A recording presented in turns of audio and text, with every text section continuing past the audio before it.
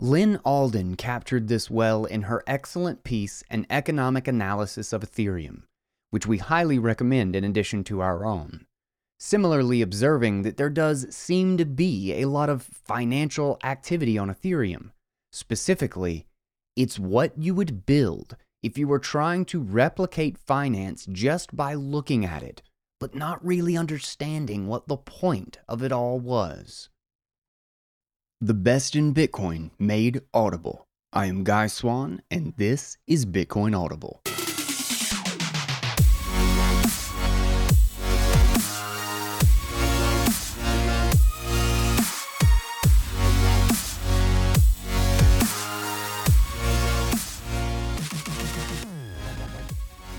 What is up, guys? Welcome back to the show. This is Bitcoin Audible, and I am Guy Swan, the guy who has read more about Bitcoin than anybody else you know.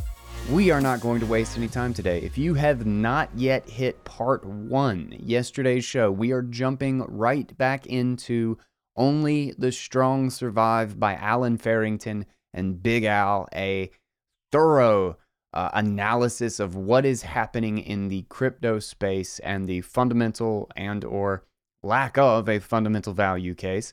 So go back to yesterday's episode on the grounding that they laid out. In part 1, they talk about the real innovation that Bitcoin is and why it has value. And then part 2, they dig into why crypto is in fact a compromise on that very innovation, sometimes entirely, to the point of only being able to deliver on their promises through a trend of ever-increasing centralization. And today, we are going to hit a very thorough examination of why crypto is not finance, but rather a mimicry of its functions and operations with none of its underlying purpose.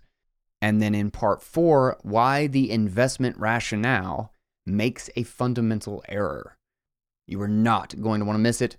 Before we dive in, though, a thank you to the sponsors, the amazing sponsors of this show, the Fold app. My wife and I literally just moved almost all of our bills and regular payments to the Fold debit card yesterday, finally. I literally get sats back on everything. And you can too, with 20% off the boosted card, the Spin Plus card, by going to guyswan.com/fold, and you get this discount just because you love Bitcoin Audible. Boom, that's the easiest deal ever. Then, where are you going to keep those sats safe? You're going to keep them on your Bitbox O2 hardware wallet. It is secure, it is open source, it is easy to use, it is your digital vault for your digital keys. Send your Fold sats there so you know they are safe. And get 5% off your Bitbox by going to guyswan.com/Bitbox. And you just punch in Guy, my name, G-U-Y, at checkout.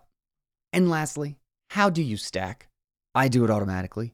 Every single week since Swan Bitcoin, I literally signed up right at the beginning. Since Swan Bitcoin was available where I live, I have automatically purchased Bitcoin into my savings. Completely serious. And you can too by going to swanbitcoin.com/guy to sign up. Stack Bitcoin like a machine. Like literally though, like automatically and consistently. Like a machine does things exactly like that. You can find all of them all of our sponsors in the show notes and at guyswan.com at the top of the page. Okay, that is enough. It is time for the continuation of Only the Strong Survive. And we are starting with part 3. Crypto is not finance.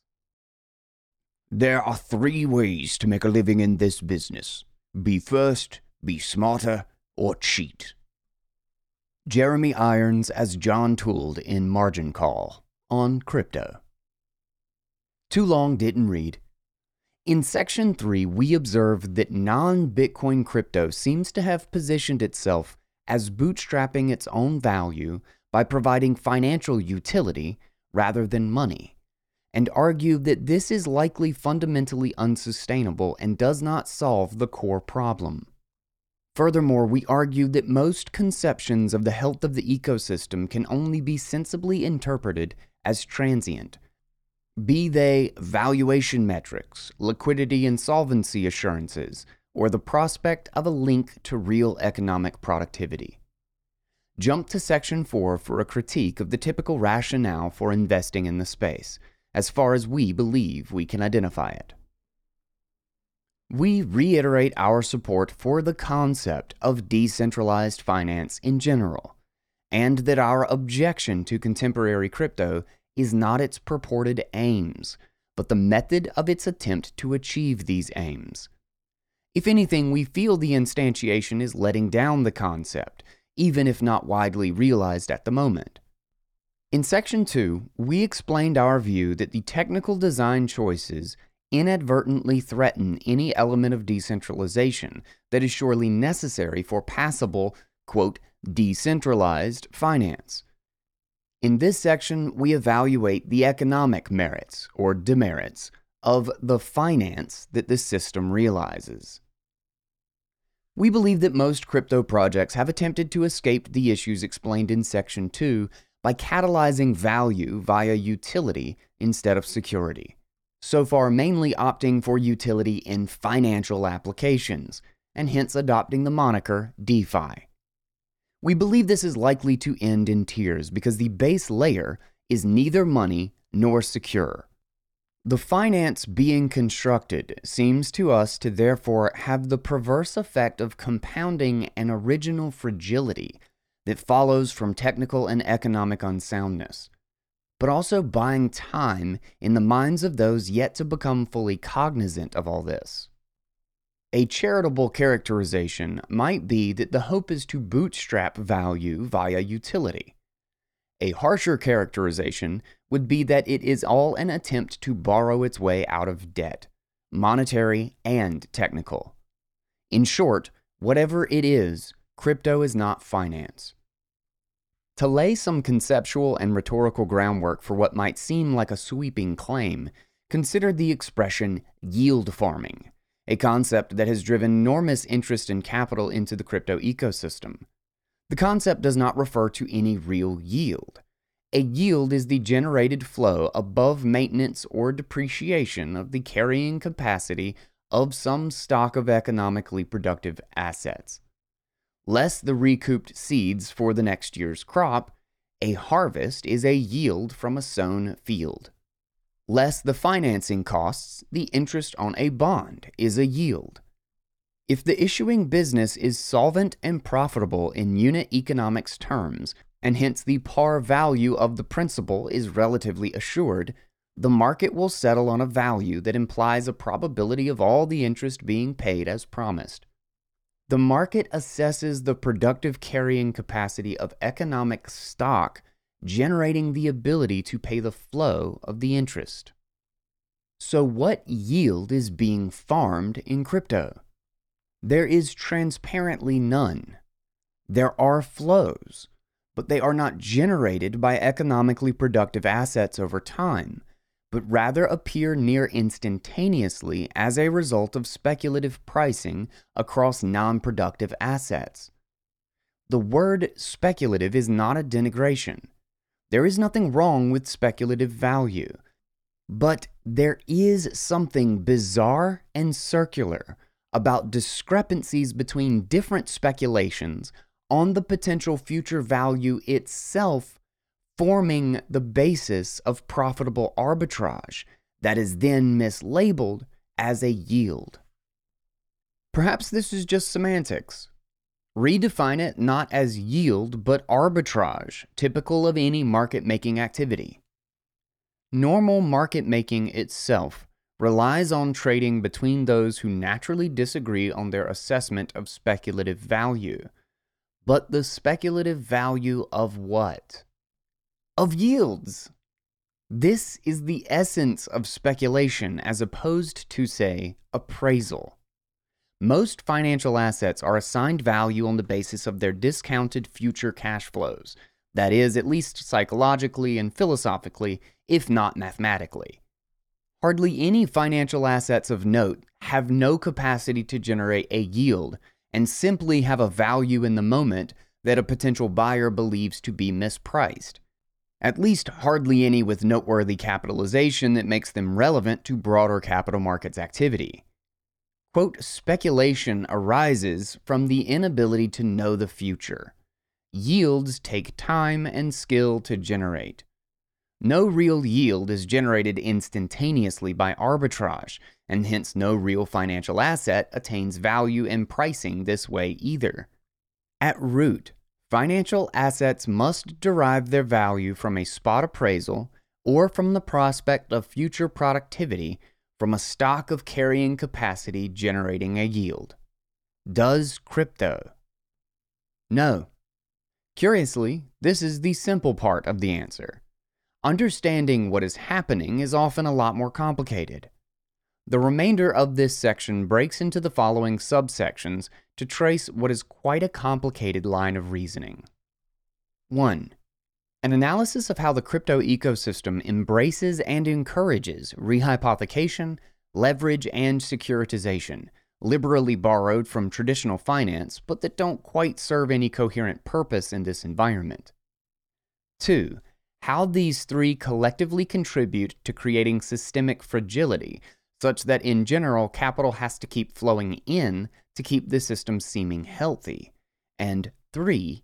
An analysis of how the popular and common metrics worryingly both conceal the fragility analyzed in subsection 1 and encourage the continuation of systemically necessary capital inflows as analyzed in subsections 2 and 3. 1. Rehypothecation, leverage, and securitization. The first thing we want to highlight is the immense amount of rehypothecation of assets happening in the crypto ecosystem today. What we mean by rehypothecation is quite simple, albeit a little different to traditional finance, hence creating the potential for a great deal of confusion we also hope to dispel. A given asset can be used as, quote, collateral in one protocol, contributing to a new asset being minted, and then either itself reused, its collateralized end product reused, or its securitized governance rights reused, all again and again throughout multiple different protocols. It is actually difficult to disentangle these three separate concepts, hence us treating them all at once. Leverage on its own might not be so bad were the rights to the levered end product not dubiously securitized, nor would securitization on its own be cause for concern were the securitization tokens not used as collateral and unboundedly rehypothecated. Let us consider an example of how assets in the crypto ecosystem can be and are rehypothecated. 1. To start, a user takes $1,500 of Ether, deposits it into Maker, and gets $1,000 of the DAI stablecoin in return. This assumes a 150% collateralization ratio, a dubious metric, but it will do for now. 2. The user then deposits the new DAI as well as $1,000 of Tether into the Curve 3 pool and becomes an LP with $2,000 total staked into the pool's liquidity. 3. The user, as an LP, on top of garnering fees, is also granted a CRV token for being an LP. The CRV token was issued by the protocol as a, quote, governance token. The value of the CRV is supposed to derive from voting rights over such matters as enabling access to treasuries or any other fees generated by the protocol. As of today, and in most crypto protocols, the quote treasuries of these protocols are actually just these self-created tokens. 4. This CRV token can then be lent out by the user using a lending protocol such as Aave. In Aave, the user can deposit these CRV tokens they received and earn interest on them, or collateralize against them for stablecoins in yet another protocol. 5. Once the stablecoin is generated from the CRV the user just used as collateral, the user is free to reuse these stablecoins to make another round of investments, in theory, now going back to step 2 above. Let us analyze Curve and 3 Pool in a little more detail. Curve is an automated market maker that facilitates the transfer of different Ethereum-based assets between users looking to trade. 3 Pool is a pool for stablecoins which allows users to exchange DAI, USDC, and USDT, and rewards participants with CRV, the Curve token. Liquidity providers in 3-pool, users with balances of stablecoins, deposit proportional numbers of DAI, USDC, and USDT to provide liquidity for these exchanges. In return for staking these assets, the liquidity providers are paid back in 2 different forms. There is a swap fee, which can be thought of as users or takers paying a fee to the liquidity providers, stablecoins in this instance. There is also a staking reward to which liquidity providers are entitled. In exchange for locking up the underlying assets to the Curve protocol, the liquidity providers earn a certain amount of CRV in reward. The size of the transaction fee earned also scales with the amount of value staked. While clearly not advertised as such, it is fair to say that these staking rewards are effectively paid via unbacked seigniorage, which the protocol uses to incentivize makers to provide liquidity. Next, to touch on the native token to Curve. Why this token ought to have a value and how it ought to be used is unclear. The token has a programmatically unlimited supply and a vague value proposition for any investor. The governance to claim on any real cash flows by any definition is unclear, even if defined so loosely as to potentially consist of receipt of other Ethereum-based tokens. On top of this, the only reason anybody would continue to hold their CRV tokens, from a capital allocation perspective, is a mechanism that gives more rewards and trading fees for continued staking. Does that not sound rather convoluted? We are talking about a token whose only evidenced utility and function is to be restaked into the very system that creates it to create more of it. The red herring of, quote, governance rights seems only to entitle the holder to contribute to the governance of this process of creating more of itself and nothing more. This clearly depends on new capital coming into the system to be sustained. But what happens when, one day, people decide they would like to own an alternative asset that actually provides access to real cash flows, or that has some more persistent basis for its spot valuation?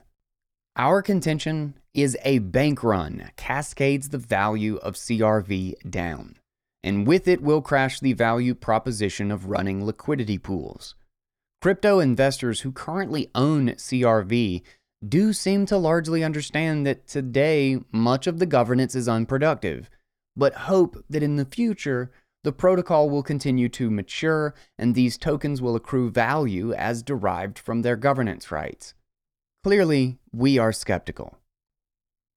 Figure 1. Explanation of why CRV has value.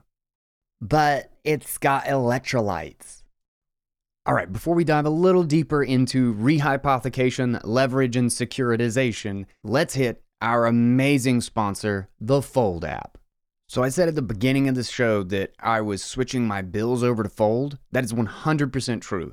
There are still like 3 major bills that have to come from our old bank account for a short while, but we're almost completely moved. But today, after we finally did this shift, my Apple subscriptions hit, got a notification while I was recording, hit spin, 1.4% sats back. Then my Code Academy subscription hit, landed 2% on that spin, all today. So while I'm recording, I just get notified and I spin and I just win some sats in the middle of the day. This is because of the premium Fold debit card. And on top of just having that, I get even more back with major retailers using their gift cards.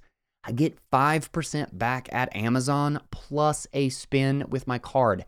That is more than you get with their credit card, the Amazon credit card.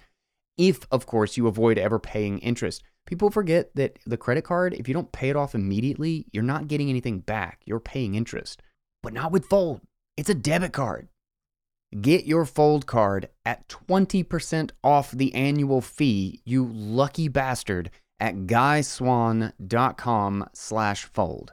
Earn sats back on everything. We use Curve as an example because it simultaneously encapsulates multiple risks we discuss within one subsystem of crypto. Curve enables the trading of Ethereum-based assets for each other, many, possibly all of which, have a market value in the first place that is justified via exactly the process we are currently analyzing, in which the underlying assets are referenced either to each other's values or to governance rights over flows of these assets. Presumed to have value, hence the rights are presumed to have value. And as the icing on the cake, Curve created its own such token, the only utility or function of which is to restake into the same system, thus providing yet more pseudo-leverage to the Curve token ecosystem and to crypto as a whole. One further layer to all this is that many other crypto protocols aggregate user funds to help them become liquidity providers in Curve. An example is a protocol called Yearn Finance, which aggregates user funds and deposits it into protocols such as Curve to do the work of automated market making and entitle the original providers of funds to interest, styled as yield, but we know better. Suddenly, we have a crypto protocol, Yearn, that is built to allocate funds to other crypto protocols, Curve in our example, with users earning interest from the fees and once again the Curve token, CRV, but now also the Yearn or YFI token. From a user perspective just looking to garner yield, YFI or Wi-Fi is a brilliant offering.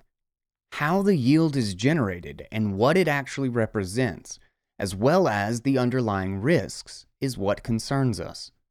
Funny enough, there are even other projects that then attach onto Yearn Finance, notably Alchemix, but at this point we think our concerns have been voiced.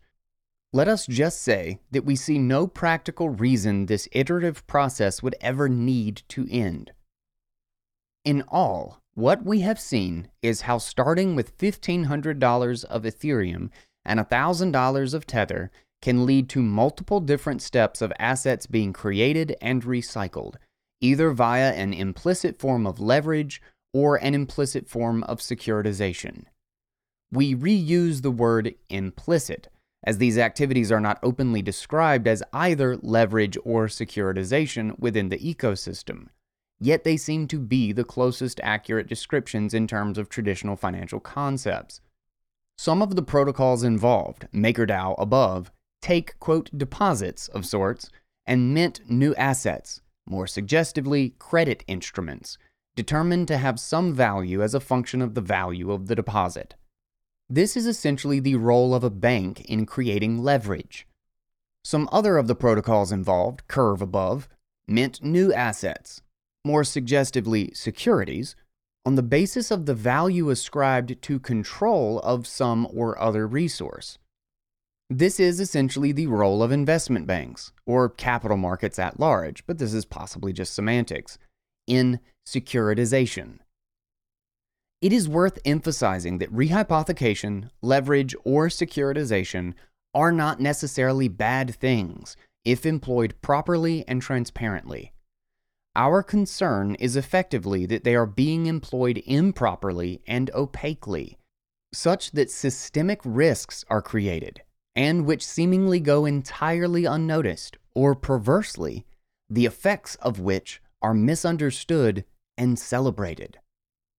For example, crypto proponents will often cite over-collateralization as a reason to be reassured that things can only go so wrong, or that if things go wrong, we can be relatively sure the various structures in place can be unwound safely and the originators of capital made whole.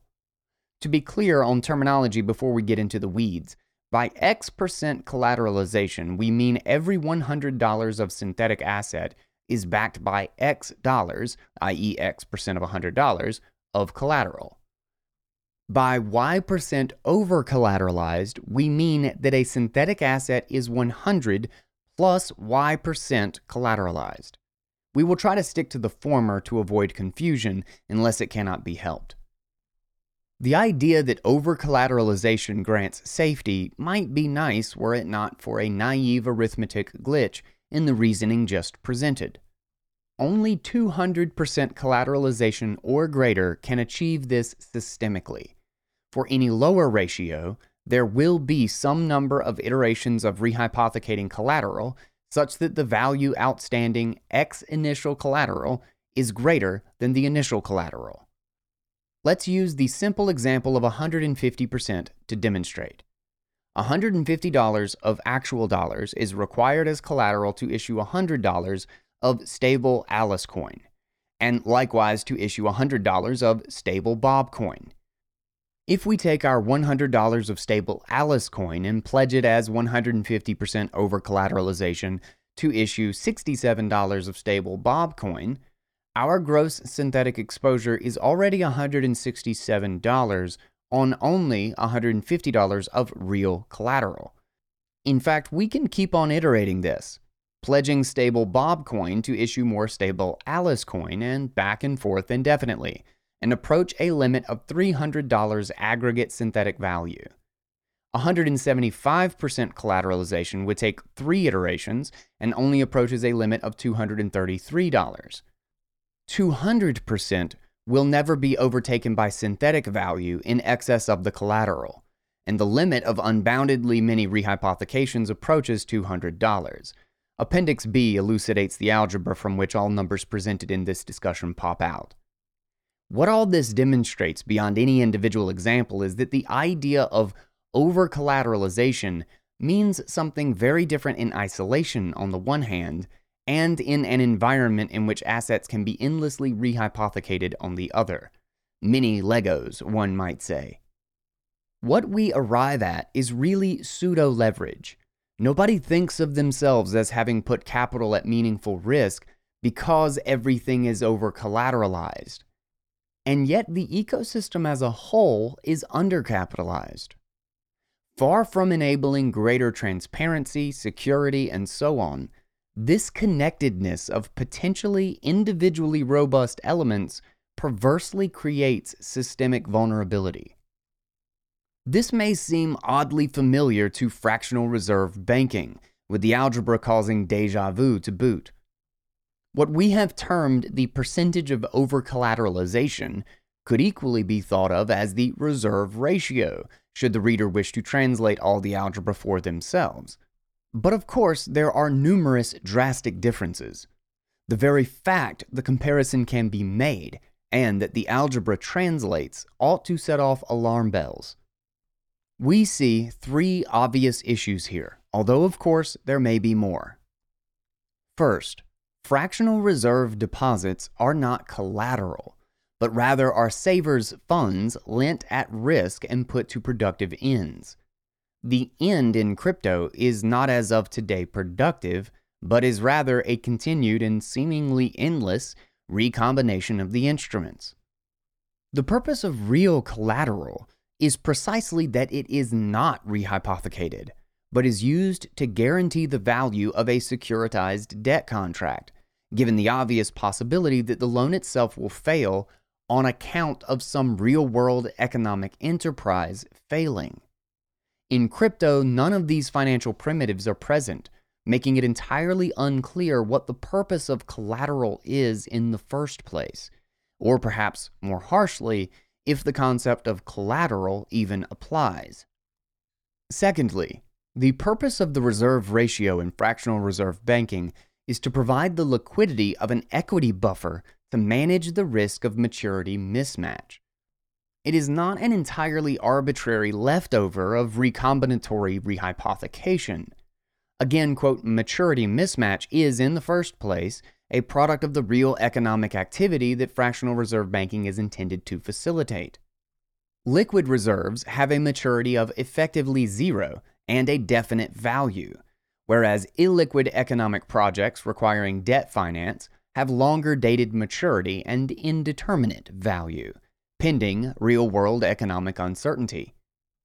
Given the lack of these primitives, it is unclear what the purpose is of the similar construction. And lastly, in fractional reserve banking, there is a lender of last resort in the form of a central bank. Not only is this a bad thing and not worth copying, it is what Bitcoin fixes. It isn't even really possible to mimic in this environment in the first place. As a result, the role is taken up by pseudo-equity issuance to boost the equity buffer that also doesn't quite make sense here. This is accomplished in the form of additional, essentially centralized, securitization and additional primary capital from investors. 2. Systemic fragility. Given how much of the ecosystem is collateralized by Ether and other similar assets, some of which themselves generate new tokens, and given there is no clear link to stocks of economically productive assets, despite the prevalent securitization, underlying cash flows is not what has been securitized to date. There is a need for real external capital to act as the backstop of value. Taking into account the expected return this capital seeks, there is arguably also a need for continual new capital. Crypto has seen major drawdowns, but the bleeding has always been stopped by fresh capital being injected into the system. We suspect this has been largely due to the cheap capital environment across the world, and perfectly ironically, the depression of real yields across alternative allocations. But we will cover this in more detail in Section 4. After all, if you buy into the investment hypothesis anyway, then a 40+% drawdown in 24 hours, as Ether, for example, experienced in March 2020, surely seems like an excellent opportunity to buy on price weakness. Below, we will speculate as to what might follow a similarly dramatic drawdown in the price of Ether, today or in the short to medium term future, and what this might mean for the health and wealth of the ecosystem at large. We should stress up front that what follows is in no way scientific, nor is it a prediction we insist is predetermined. We readily admit the obvious criticism that this is merely speculation. This is true. Indeed, we contemplated including a historical analysis instead, but found, obviously on reflection, that no period and no data suffice given what we are speculating about here has never happened to date. What interests us is that the thought experiment provides a means of better appreciating the extent of what we believe to be the systemic fragility caused by the not widely appreciated combinations of rehypothecation, leverage, and securitization described in the subsection above. What would likely follow a large enough crash in the price of Ether is that protocols like Curve and others require more collateral to be put up or for loans to automatically close. Once this process starts, Curve tokens, which could be collateralized elsewhere, would likely begin to lose value. As this bleeding would play out, it is natural, and matches with the young history of the space, to expect some forced selling by market participants who otherwise believed their collateralized positions were relatively secure. With this forced selling of CRV and other tokens, we would expect to see total value locked, and many other metrics used to describe the value of the networks begin to drop precipitously. This in turn would undermine the perceived value of the networks as well as the actual value of assets previously contributed, leading to anything for which their securitized governance tokens were used as collateral to also be subject to various liquidations and collateral calls. As these liquidations and collateral calls rippled through the ecosystem, there would only be two ways the bleeding could end. Either nearly all of the leverage in the system would need to be wiped out, which of course would be a catastrophic decline in aggregate value, particularly so given our outline above of just how much pseudo-leverage can exist globally without anybody being locally aware. The alternative option is simply that more capital flows into these assets than the forced selling via the liquidations. The practicalities of new capital flowing in is worth pondering also. It is possible that this would simply take the form of buying pressure to counteract forced selling pressure. But it is also possible that the buys would be of newly minted assets, hence recycling the liquidity unlocked by collapsing leverage immediately into new leverage. This would have a naturally magnified effect on the valuation metrics cited, and shortly to be criticized in subsection 3, and may help push back against an equally collapsing narrative, should that be a contributing factor. In one sense, this is all straightforwardly understood as a spiral of debt collapse. If this were all, it would be fair to dismiss our analysis thus far as uninteresting fear-mongering, given that clearly any debt can default and any leveraged financial system therefore bears risk. But this is not our point. It is not interesting that the debt could collapse, but how it could collapse, and what such a collapse might reveal about its mechanics all along. There are two factors that are perhaps discordant in this scenario, and that the reader may have noticed. 1. What the backstop really is, given what the value really is. And 2. How seemingly irrelevant the cause of the collapse is to its consequences.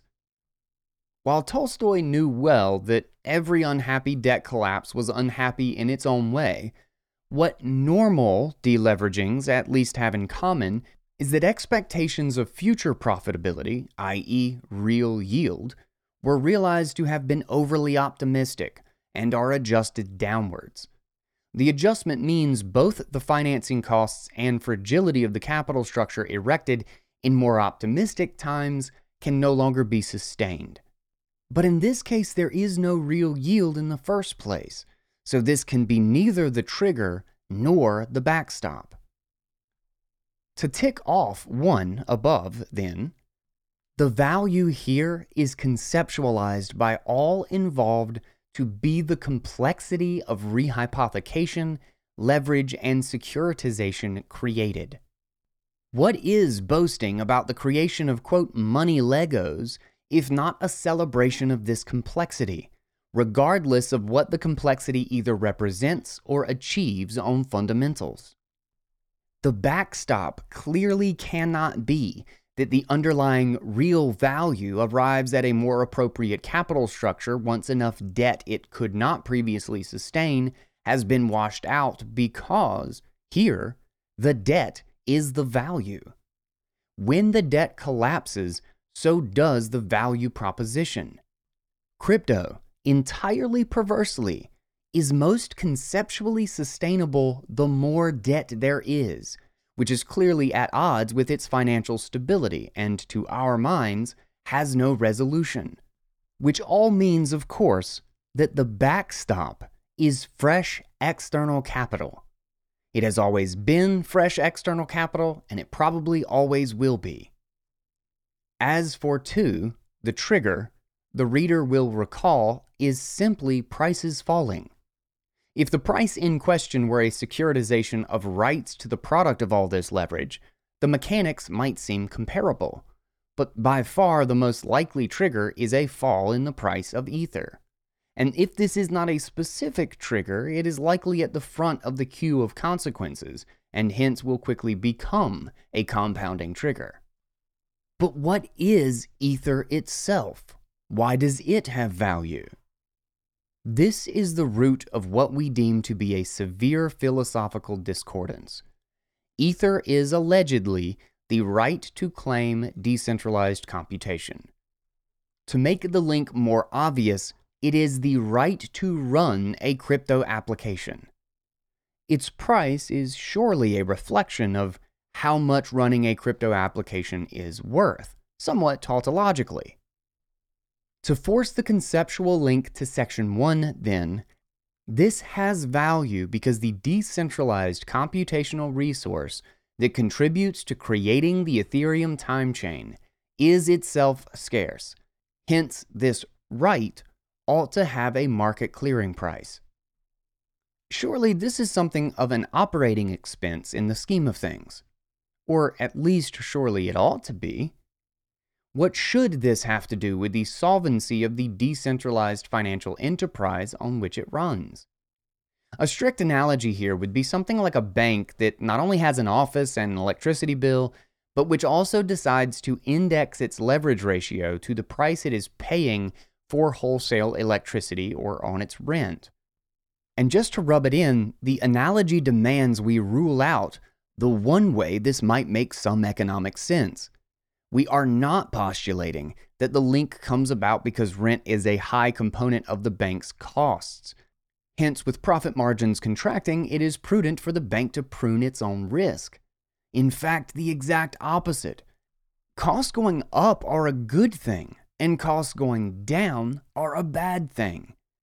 Hence, a borrower could receive a margin call not because of anything to do with financing, her own or even the bank's, but solely because the bank's bills went down. The perverse justification might be something like, the bank only needs to make so much profit, so with more profit now expected, some outstanding loans can be canceled. The reasoning we are forced to follow in this analogy is clearly absurd. But what about the base case that we are using the analogy to try to elucidate? Is it absurd too? To be frank, we think that yes, it is. This is the paradoxical core of all the securitized values, pointing at something else and at each other in the absence of real economic productivity. The financial health of the ecosystem depends on the price of an asset that can only conceivably have value as a proxy for enthusiasm about the ecosystem, given it is a cost that all must pay to participate. But is this really to say anything more than the value depends on everybody thinking it ought to have value? We do not think it is. Bitcoin arguably fits this description too, but we explained in section 1 that there is a very good reason for people to believe this in the first place. Or rather, there is a good reason for people to believe other people will believe Bitcoin has value. Crypto appears not to have this philosophical buttress, and as such, we believe that crypto is incredibly systemically fragile. What if people stop thinking this? What does this perverse mechanism of justifying value churn out at that point? Is there any reason not to expect an eventual catastrophic crash, except precisely as perpetually staved off by fresh capital, as repeatedly alluded to above? New investors daring enough to buy during the bad times would be forced to take a harder look at what value they are actually buying into. As much of this piece has touched on, we think when investors cannot simply ride the coattails of high beta, the value they will see in these assets during this time will be far lower than what is being perceived today. This scenario does not necessarily imply the end of crypto, but instead a reset of expectations and beliefs that will bring to the surface important questions about how the ecosystem is structured. It will be fascinating to see those passionate about crypto cast their arguments during such times. Those that will still have conviction during and after a mass liquidation event across the ecosystem are best to be at least listened to and debated, as they are likely the most thoughtful around. For what it is worth, and to foreshadow Section 5, our prediction is that at such a time, activity will move to the then more mature, higher layers of Bitcoin. This is once again because it is not the concept of decentralized finance that we believe is at fault, just this instantiation. This instantiation might be thought of as using the fact of not having yet defaulted as the toxically self-referential basis for leverage, rather than real cash flows, real productivity, and a real grounding of value. 3. Misleading metrics. The reader may be aware that, despite our concerns, such headline numbers as market capitalization and total value locked continue to rise, seemingly indicating ever-growing health and utility of the ecosystem. Is this not contrary to our rhetorical framing that crypto is not finance? It seems to be getting more and more financial. Unfortunately, we believe these metrics are deeply misleading, and we would argue further that the precise way in which they are misleading is insidiously what contributed to attracting more fresh capital in the first place. As above, this capital is then rehypothecated, levered, securitized, misleadingly quantified after all this to look wildly more successful than before, and the cycle begins once again. Our thesis on, quote, crypto valuation, as briefly as possible, is that none of it makes sense. Similarly to what we will discuss in Section 4, it involves a grave category error that originates in thoughtlessly transferring methodologies from one area of finance to another, without having given the requisite thought to the fundamentals of the methodology in the original environment. This leads to failing to understand what the methodologies mean and why they mean that where they do apply, and subsequently misapplying them where they very much do not apply. Evidencing this abstract objection, we have two specific critiques. One, double counting leverage and rehypothecation in total value locked, and two, misusing market capitalization. The first is easier to grasp and nicely communicable, and we borrow an example from Lucas Nuzzi, Anthony DeCalvez, and Kyle Waters' recent Coinmetrics blog post, Understanding Total Value Locked, the building blocks of which are very much like our own above, albeit more typical and less complex for the sake of making a point. Quote, take a look at the following example. A user deposits $1,500 worth of wrapped Ether into Maker to get a loan in the form of $1,000 worth of DAI, 150% collateralization ratio. The user then deposits this newly minted DAI, as well as another $1,000 worth of USDC, in the Uniswap V2 USDC DAI pool. In return, the user gets liquidity provider, or LP tokens, representing that $2,000 stake of that pool's liquidity. The user can then redeposit these LP tokens into Maker to get another loan of $1,960 of DAI, 102% collateralization ratio. From a naive perspective, TVL could be computed as wrapped Ether backing the original loan, $1,500. Liquidity added to Uniswap V2 in USDC, $1,000. Liquidity added to Uniswap V2 in DAI, $1,000. And Uniswap DAI USDC LP tokens backing the new loan, $2,000. Total value locked, $5,500. Yet, a more sophisticated approach would only count the $1,500 of wrapped Ether and $1,000 of USDC as the real collateral, giving a total value locked of $2,500. This approach would not include assets that are claims to other collateral, such as DAI, which is minted as a loan against collateral, and Uniswap DAI USDC LP tokens, which represent a claim to the liquidity held by the Uniswap DAI USDC pair. Above, we articulated the prospect of rehypothecated collateral as presenting a systemic risk.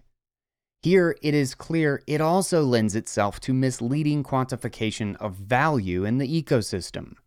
This contributes to a narrative that serves to attract more capital, making this initial problem worse still.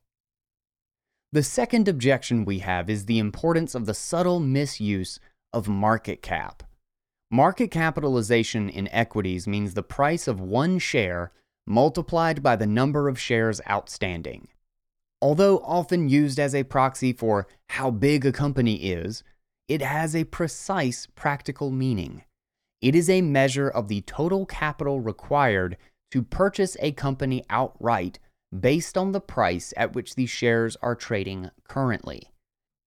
Usually, when one company buys another, it offers a premium above the closing price of trading, say 20% or 30%, on the assumption that the majority of voting shareholders will be happy with that instantaneous gain on their investment.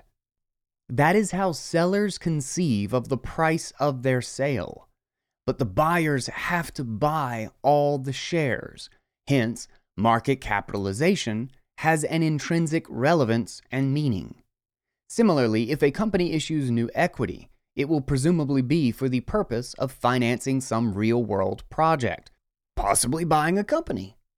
And hence, a 5% issuance, for example, has intrinsic relevance in terms of the dollar amount that allows the company to raise.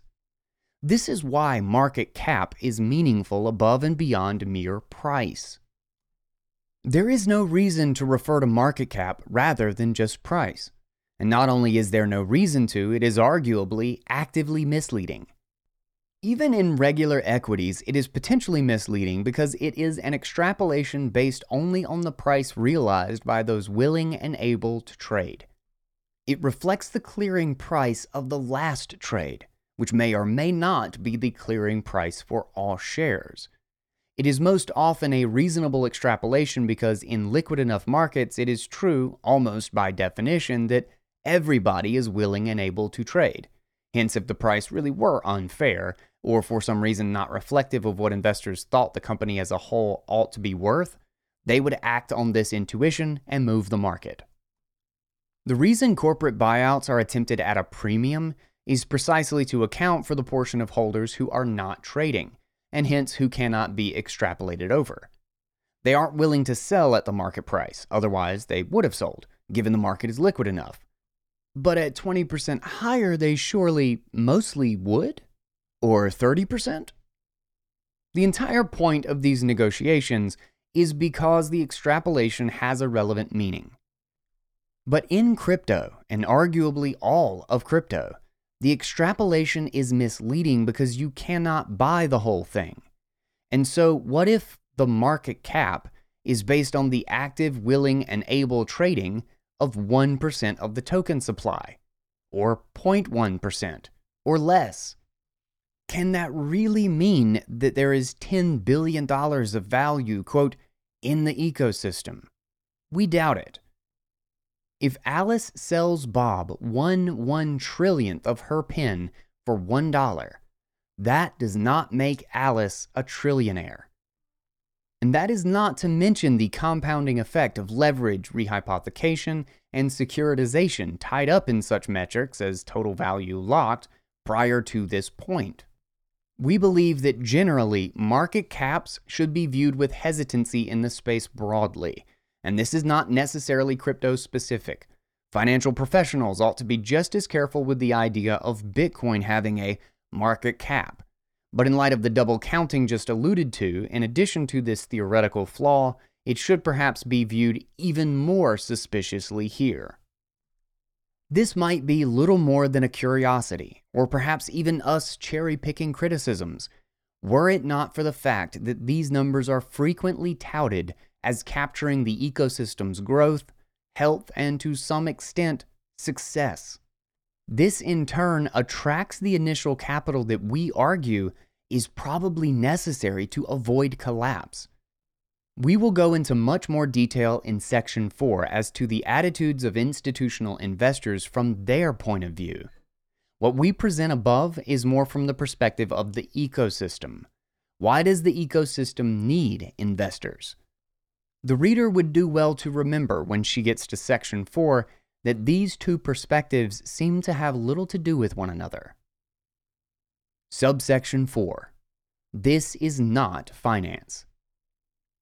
We want to be clear once again that our purpose in this section is neither to holistically capture the crypto ecosystem nor to cherry-pick flaws for the sake of it, but rather to draw attention to the many facets and many consequences of one single dire flaw, that this is not real finance.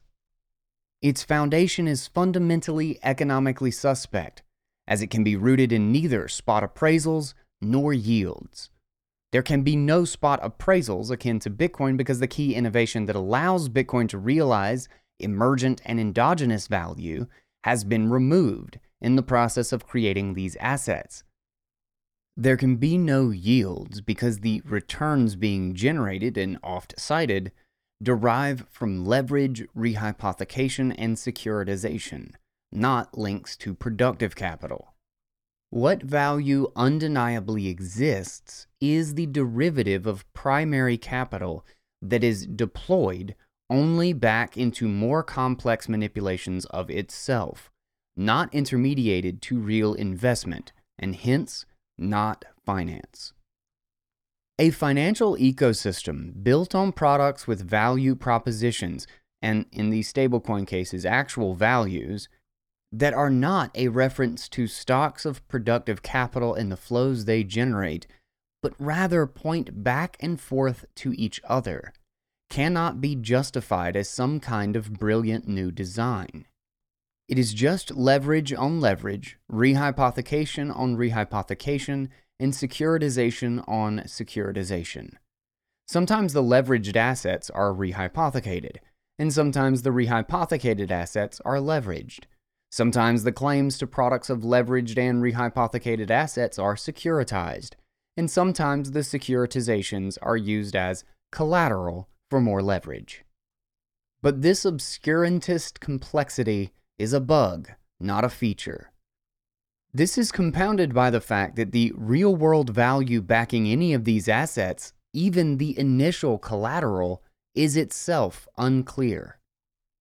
Lynn Alden captured this well in her excellent piece, An Economic Analysis of Ethereum, which we highly recommend in addition to our own. Similarly observing that there does seem to be a lot of, quote, financial activity on Ethereum. Specifically, it's what you would build if you were trying to replicate finance just by looking at it, but not really understanding what the point of it all was.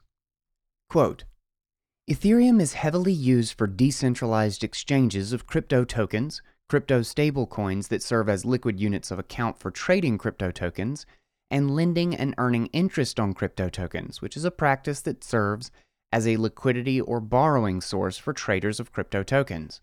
To a lesser extent, it is also used for gamified ways to earn or trade various crypto tokens. So it's a big operating system powered by crypto tokens for the purpose of moving around crypto tokens. A healthy banking system in the real world would consist of people depositing money and the banks making various loans for mortgages and for business financing to generate real-world utility. A speculation-based banking system, on the other hand, would consist of a bunch of banks taking deposit money and then lending to speculators in the nearby stock market, along with technology providers that make this easier. And then what those speculators are trading mostly consists of shares of those banks, shares of those tech companies, and shares of the stock exchange, resulting in a big circular speculative party. The biggest use case so far for Ethereum is a decentralized version of that circular speculation-based system. Our only disagreement is that Ethereum is not properly decentralized, but we covered that already. The reader might wonder if all of this criticism might not equally apply to Bitcoin. There are multiple parts to this answer, some of which we have implicitly addressed already, and some of which we will address later in this piece. The simplest retort would be that the base layer of Bitcoin is only trying to be money, and nothing else. We will explain in much more detail in Section 5 that we anticipate similar, quote, crypto tools and ecosystems will come to exist on Bitcoin, but that precisely this grounding in real value is what will make them more secure. We might go even further, and in doing so, further buttress our philosophical defense of the innovation of proof of work, the difficulty adjustment, and the truly distributed consensus they enable, by arguing that, quote, money is an endogenous and emergent use case of the Bitcoin time chain, and that actually this emergent value is ultimately dependent on whether users are happy enough with the security expense to continue paying it. This, of course, gives us our real-world value link: censorship-resistant, integrity-assured, floating value, native to a distributed ledger, is well worth paying for with time and energy. Hence, people do. In Bitcoin, everything ultimately points to proof of work. If attempting to follow the real-life analysis and explanation above unfortunately proved too confusing, we can alternatively model a hypothetical altcoin valuation mathematically as follows. Let n be a natural number denoting discrete steps of time in the model.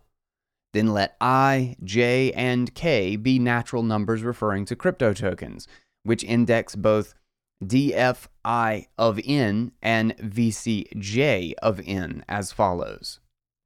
df sub I of n refers to a valuation of crypto I token at time step n as facilitated by a primary equity raise to support the asset price in the open market.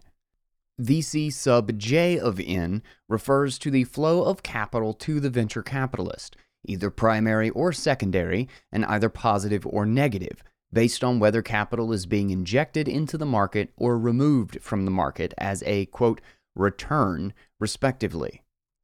Keeping in mind that much of crypto valuations are justified on the basis of value locked in other crypto assets that they nominally either custody and rehypothecate or over which they claim some governance rights, i.e., of which they are securitizations.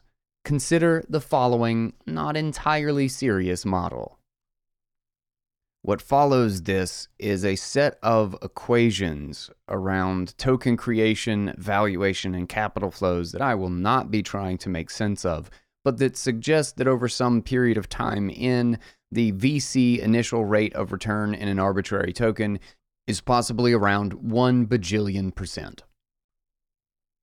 Figure 2. Cartman LARPing as a crypto VC. 4-point plan. 1. Startup. 2. Cash in. 3. Sell out. 4. Bro down. As a final metaphor that is easier to understand than a barrage of quasi-satirical mathematical logic, and which we think is still accurate enough as far as it goes, and hopefully helpful, consider the following model of crypto funding.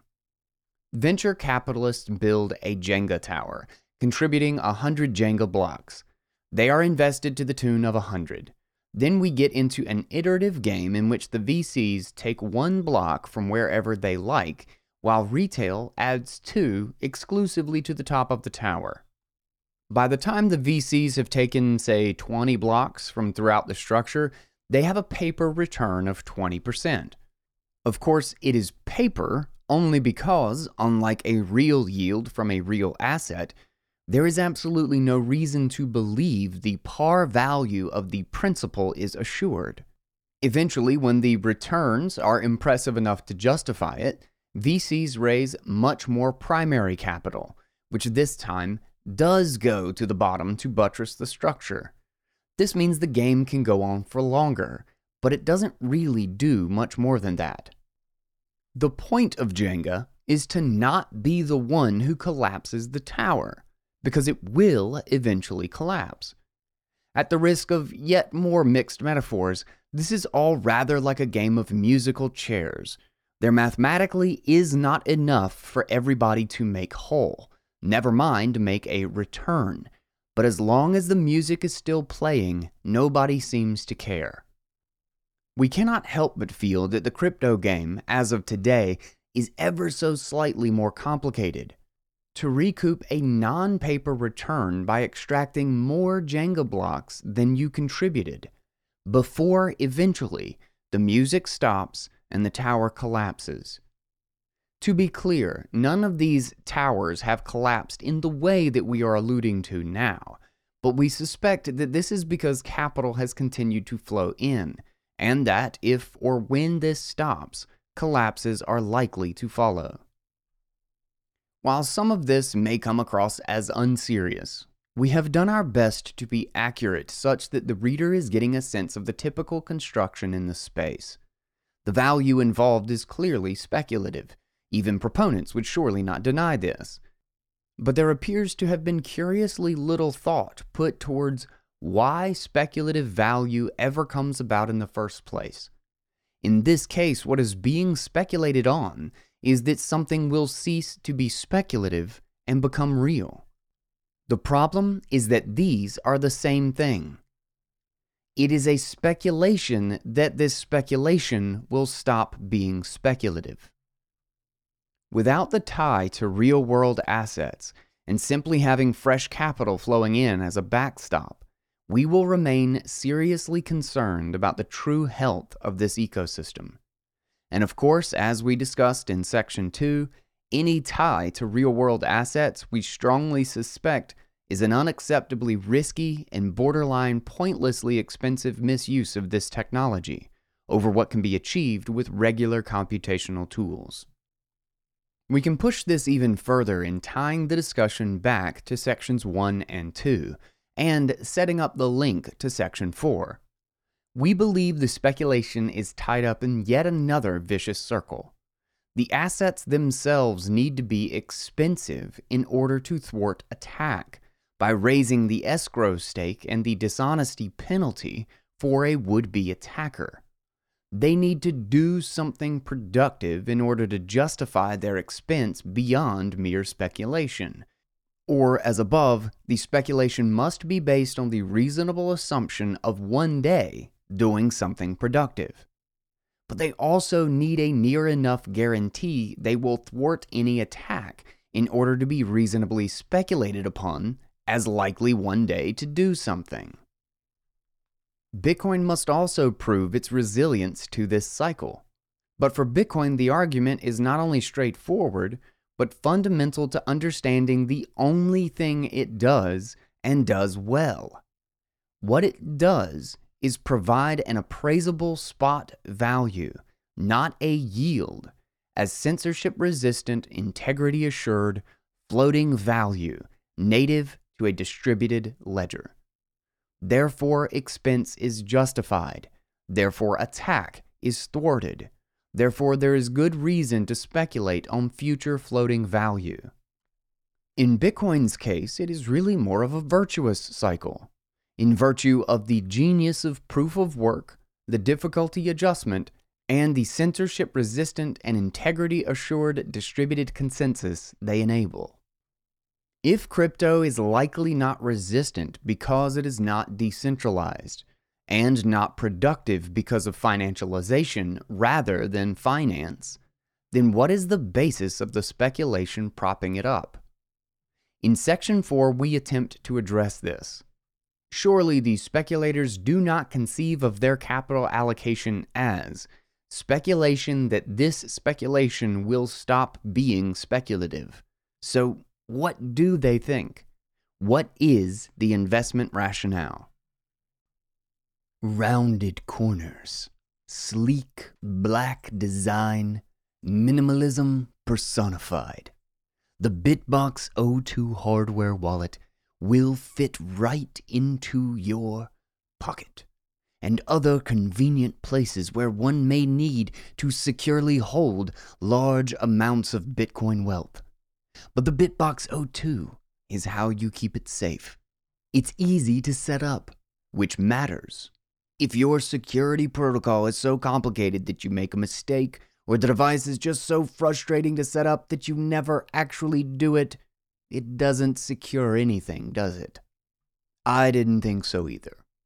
The BitBox is right in the sweet spot between easy to use for those new to Bitcoin and with advanced functionality for the long-time Bitcoiner. With no physical buttons, it actually senses where your fingers are. And you can flip the screen to the top or the bottom and it works both sides. You know you want to touch it. Grab yourself a BitBox with 5% off at guyswan.com/bitbox and use code GUY to touch your BitBox hardware wallet. Now let's get back into the read. Part 4. The investment rationale. More succinct advice to those who must time markets comes from remarks attributed to a 19th century cotton trader. Some think it will go up, some think it will go down. I do too. Whatever you do will be wrong. Act at once. David Swenson on crypto. Too long, didn't read. In Section 4, we provide a rationale for investing in the space to date and argued that the most sensible investment thesis is a subtle category error that results in transferring across principles from software venture investing that do not quite apply in this space. We argue further that only a certain class of investors is likely to commit this error, and the realization that others will not follow will likely mark the beginning of the end. Jump to Section 5 for the argument that precisely the desirable features of crypto will likely emerge before too long on Bitcoin. This is not a psychologization or pathologization of crypto proponents. The quote investment rationale is a category error that arises from misapplying the traditional venture capital methodology in an area similar enough to seem familiar, natural, and possibly even identical, but just different enough to be deeply philosophically questionable. We will get to this later on, but of course, we could be wrong. Perhaps we ourselves suffer from a pathology of maximalism toward the likes of sound money, layered architecture, provable technical robustness, long-termism, and capital formation that blinds us to what is nonetheless worthwhile innovation, and an abhorrence of mainstream cantillionaire finance, leading to a preference of prospects for its replacement rather than its being made even more digital, short-termist, and, quote, efficient. It is without a doubt the case that many intelligent people dedicate their time to crypto and will disagree. Their rebuttals are welcome, and we hope this piece will prompt them in good faith. To set the stage for an analysis of what we believe is the category error, the following is a summary of the methodology and rationale for investing in the equity of ultra-high growth, early-stage software companies. Software has a unique economic characteristic of being unboundedly reproducible at near zero marginal cost.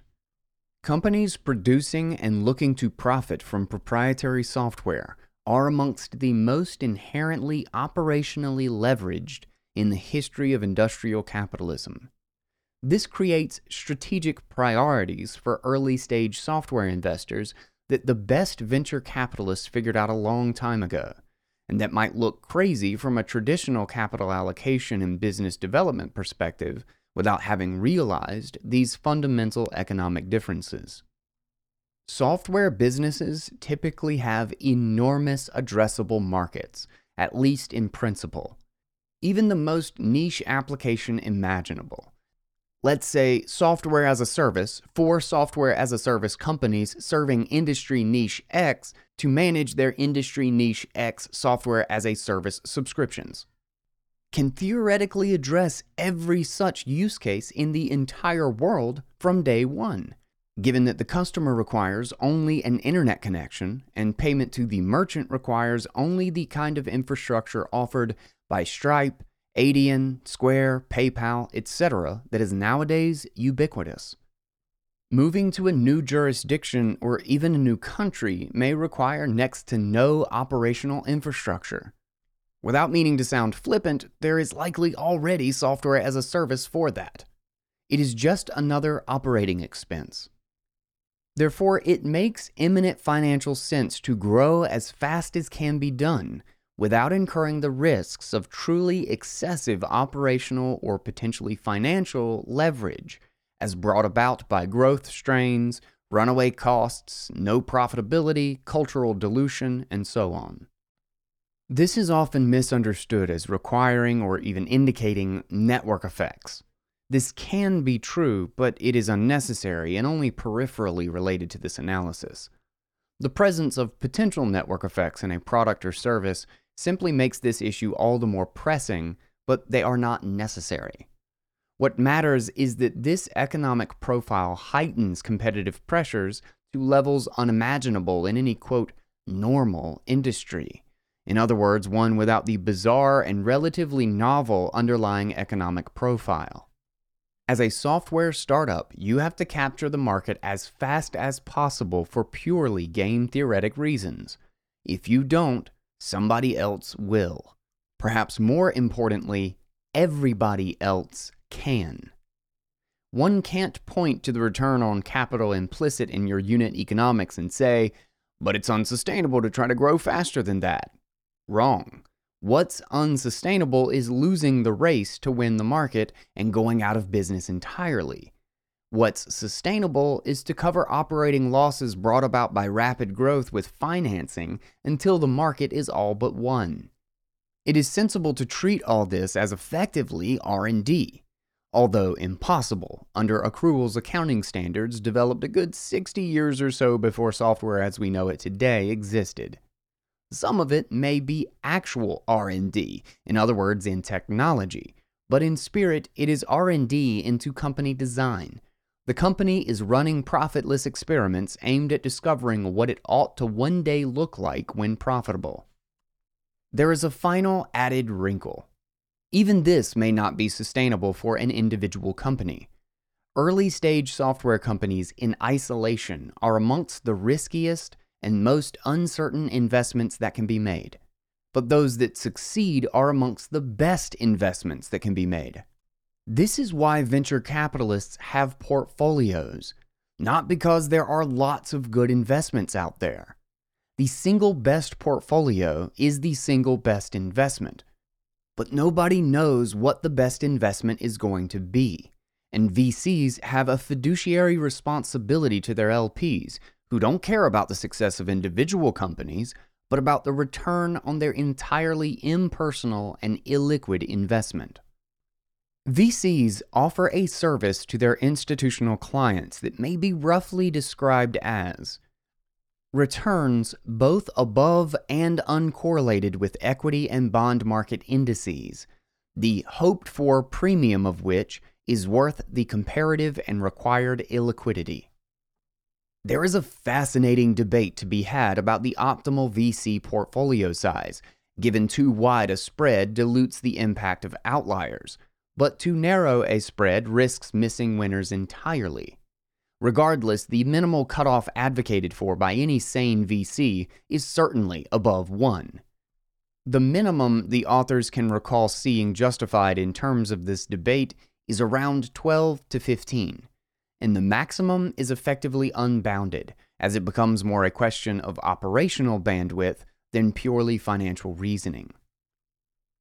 Going into such detail on the financing logic is necessary as it affects the operational logic. VC software equity investing is only justified on the basis of its contribution to portfolio-level return on capital. This aggregate return dynamic is in turn predicated on the realization that most will go to zero, but portfolio returns may still be good overall based on one or two dramatic outliers.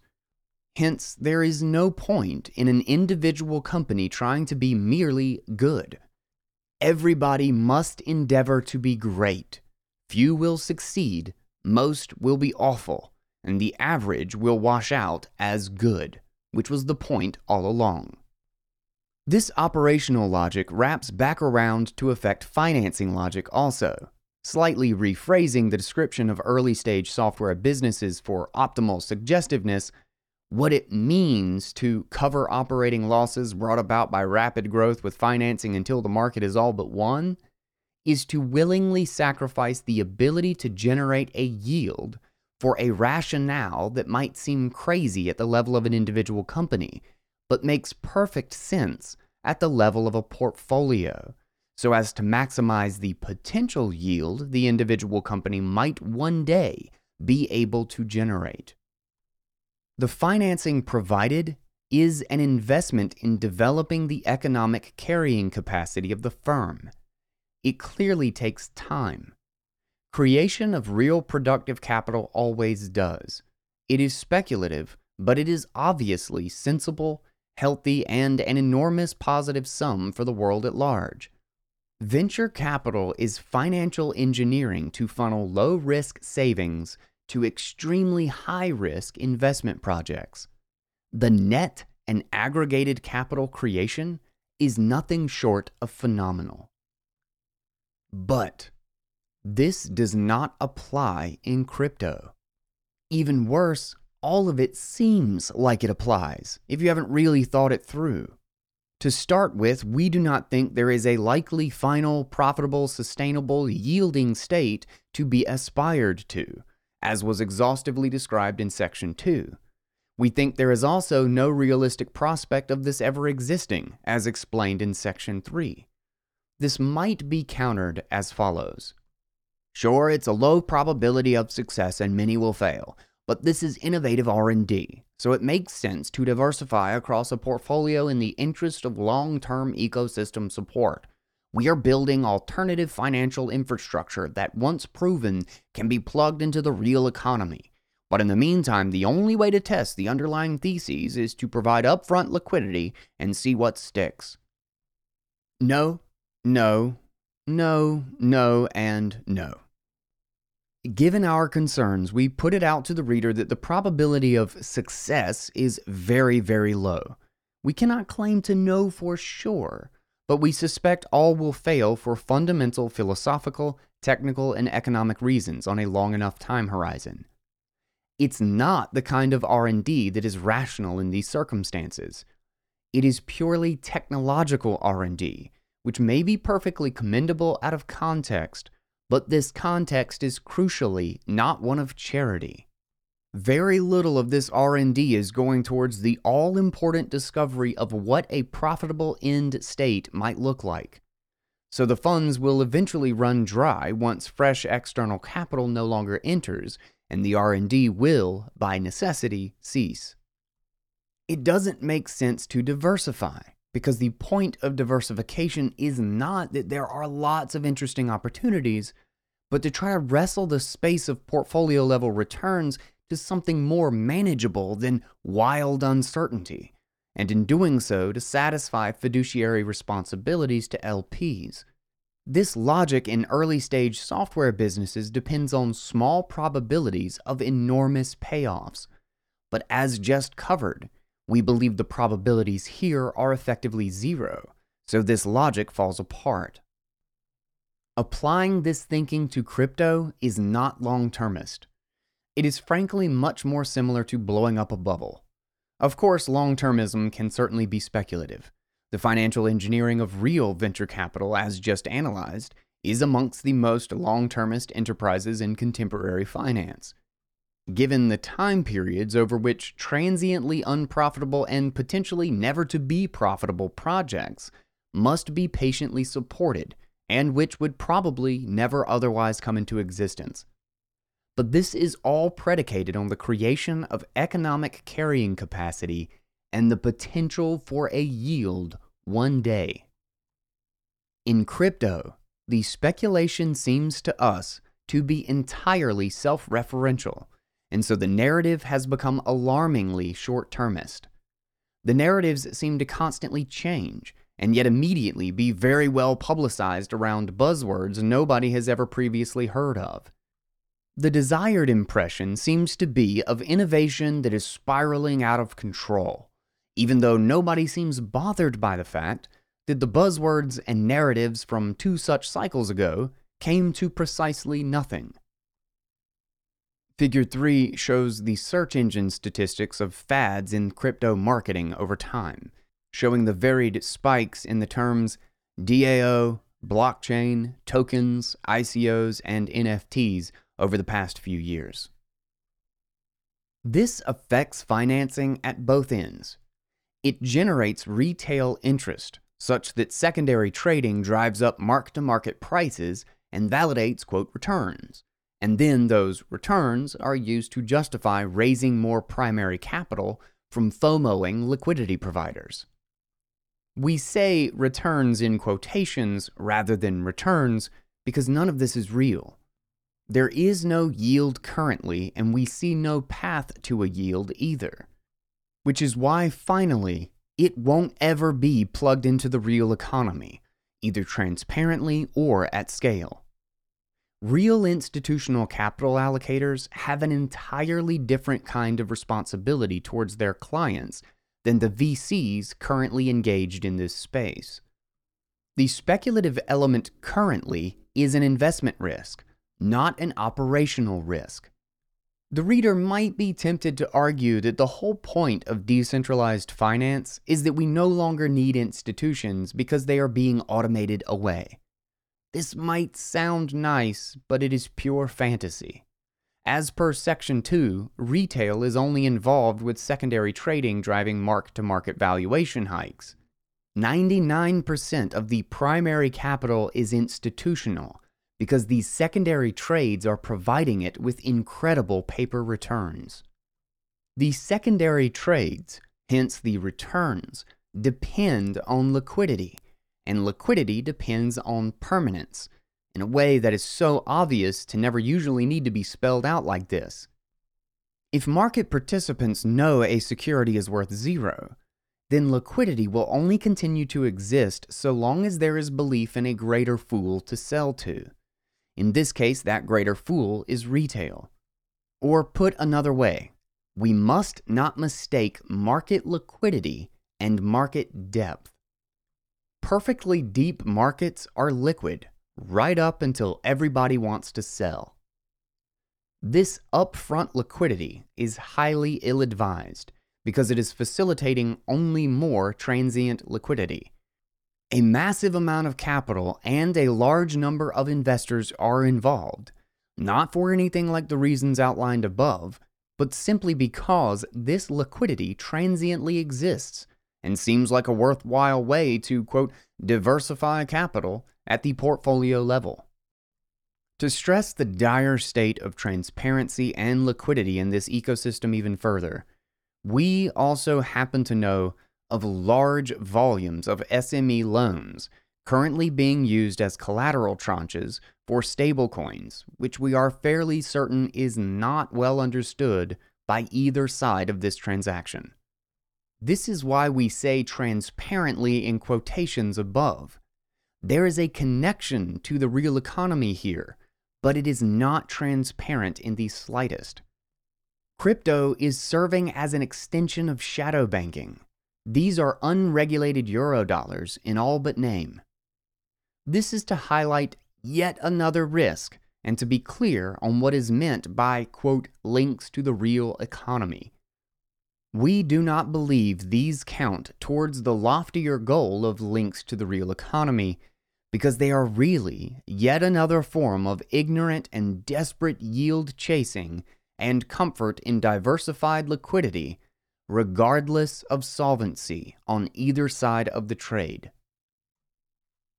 Next, it is worth briefly drawing attention to the incentives of current market participants.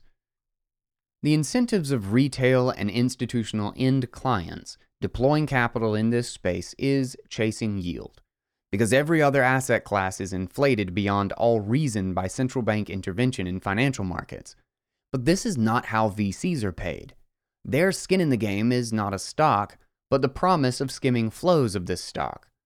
They benefit directly from however long they can continue to deliver returns on which they are entitled to skim 2 and 20, and only indirectly from the solvency of the paid-in capital. If the paid-in capital looks solvent, the skimming continues. It doesn't really matter whether or not it is solvent. This might seem harsh, but we can testify to the existence of novel services industries sprouting and skimming non-yield flows from this capital-consumptive space, even beyond the relatively more tangential anecdotes above. In recently speaking to management of a public company considering, quote, launching a blockchain, being as vague as possible so as to keep them effectively anonymous, we were informed that the marketing strategy was to hire a PR firm to manage a worldwide network of, quote, YouTube, TikTok, Clubhouse, and Twitter crypto influencers to encourage retail investors to, quote, support the token price upon launch. This is a shadow industry. It's not entirely unlike intermediary subprime mortgage boosters in our view. It is certainly at least as questionably legal. Given this is a philosophical, technical, and economic analysis, this should not be misunderstood as agitating for prosecution for unregistered securities issuance or promotion, or regulatory intervention of any kind. Our point is simply that, regardless of whether or not this should happen, it will. Given crypto projects are almost all de facto centralized to a greater or lesser extent, as explained in Section 2, such prosecution would likely work. When Joe Weisenthal and Tracy Alloway said the following in their introduction to interviewing Alice Colleen on their Odd Lots podcast, we couldn't help but chuckle. But I feel like, in some sense, some of the narrative enthusiasm has moved away from Bitcoin. At least it feels like it in the last few months. Oh, absolutely. I mean, I think part of this is because obviously you and I are in financial journalism. We're talking with people who are in the financial industry quite a lot, but it feels like the enthusiasm from traditional financial players, I'm thinking bankers and traders, that has squarely moved on to DeFi, to things like Ethereum, to places where there seems to be a lot of innovation and a lot of changes happening around what you can actually do with the technology and with a wider pool of crypto. It is no surprise that those whose professions and entire capitalistic purpose is to skim short term flows without contributing to the long term creation of real, productive capital are increasingly attracted to a space in which yieldless flows are flying around for whoever wants to grab them. On top of this, those that are losing interest in the alternative space, in which productive carrying capacity is being created, will one day make these very same people's employers and professions obsolete. We are shocked. Shocked. Notice that certainly Wiesenthal and Alloway, but probably the bankers and traders to some extent too, seem to have fallen for the idea that the narrative is organic rather than a sophisticated media operation, or are at least a little too open to entertaining this idea for our liking. These are the same kinds of people who say things like trading is a use case, and who think liquidity is an end rather than a means. Amory makes a comment in a similar vein, even more confidently, writing, quote, "A byproduct of building financial services on a transparent shared database is that all associated transaction data is publicly available in real time. For example, earnings generated by liquidity providers in the Uniswap protocol can be tracked on per-second granularity. Investors can use this data to decide how to allocate capital, providing for more efficient price discovery and allocation of resources, while regulators can monitor real-time transaction data to identify nefarious user activity. This is a significant departure from traditional capital markets, where investors are left entirely in the dark until firms issue their quarterly earnings reports. The state of private markets is even more dire, with companies often inventing their own accounting metrics, if they decide to release metrics at all. It is difficult to imagine investors making rational decisions when having to work with stale data."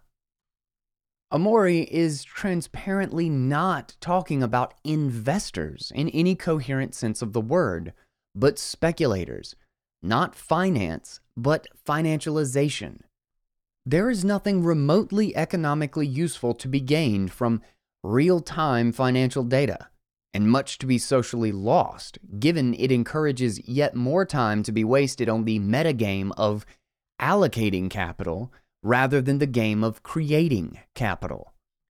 Investors should be left in the dark, because otherwise business operators will be spending all their time briefing ignorant financiers rather than operating businesses.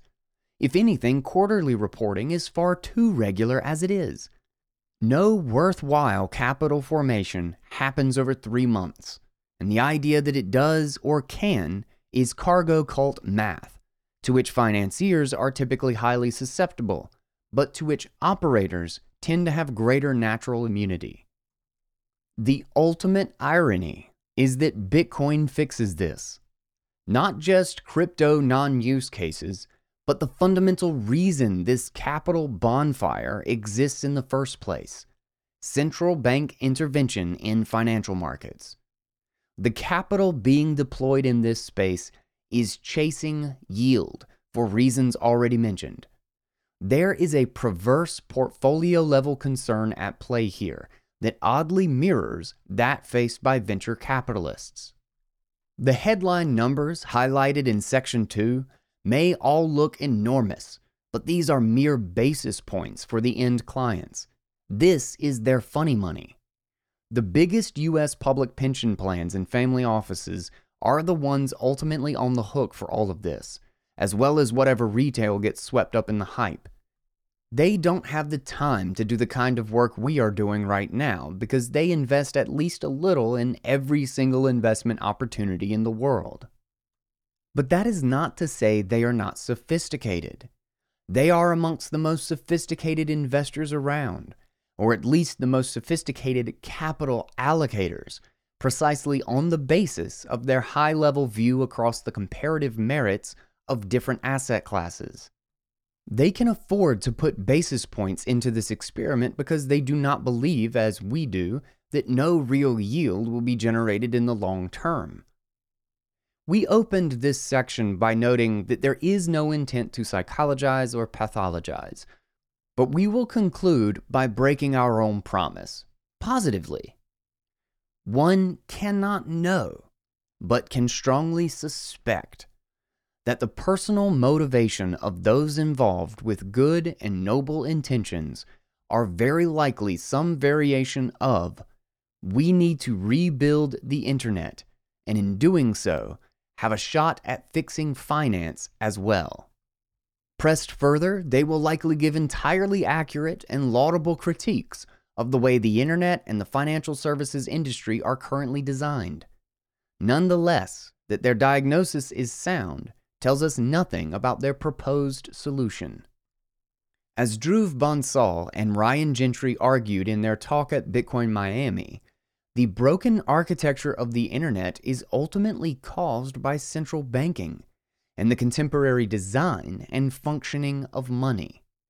Or, a little more specifically and less anachronistically, the lack of a digitally native, censorship-resistant, and integrity-assured programmable money. Bitcoin fixes this.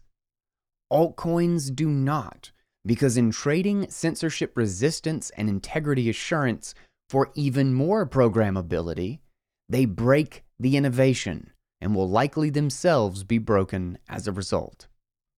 In case it is unclear, we aren't attributing any malice to those doing this work. We know many personally and wish them all the best. Many were kind enough to contribute feedback to this piece. If we are wrong, they will be fine. If we are right, we echo Dhruv's comments in his and Ryan's talk linked to above. We hope they bring their projects and, more importantly, their talents to Bitcoin. This will have a far greater chance at making a real long-term impact, as explained in the following section. Part 5. Layered Architecture and Gall's Law. All right. That will close out part 2 today. That is all I have got in me. There is still quite a bit to unpack in this piece, but that was definitely the biggest section, and it was just packed with great stuff. I'll probably do maybe a full guys take follow-up to all of this, and I've been talking about this a lot. I talked about this on Stefan Livera's podcast just the other day. So we've been covering these ideas at length recently. But maybe I'll take the opportunity to do a guy's take and really just kind of hit everything from my perspective and re-explain a lot of what Alan Farrington and Big Al lay out in this piece. And then we can take a break on crypto and altcoins for a while, because there's a lot of other great things, a lot of other great writing that I need to get to here on Bitcoin Audible. With that, I just want to say thank you all. Sorry this one's taking a bit to get out, but it's a beast. A thank you to the absolutely incredible products and services that sponsor this show. I genuinely feel crazy lucky to have some of the best companies and honestly my favorite services in this space actually wanting to keep my show alive. It feels pretty amazing. We have got the BitBox O2 hardware wallet for holding your keys and keeping your sats safe. Then we've got the Fold card and Fold app for stacking sats on every purchase you make with your Spin Plus debit card, and even more on the gift cards to major retailers. And then Swan Bitcoin for stacking automatically every day, every week, every month, whatever works for you, and automatically sending it straight to your cold storage on your BitBox. I literally use all three of these products religiously, and they keep the mic powered at Bitcoin Audible. Check them out at guyswan.com. Find them at the top of the page or in today's show notes. With that, We don't want to miss the conclusion of this utterly epic piece. Only the strong survive. Subscribe so you don't miss it on the next episode of Bitcoin Audible. I am Guy Swan, and until then, everybody, take it easy.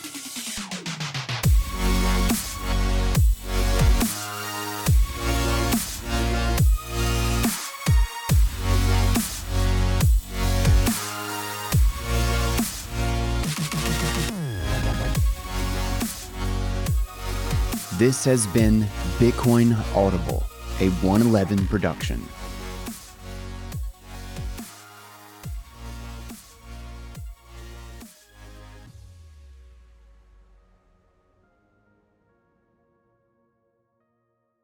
This podcast is a part of the C-Suite Radio Network.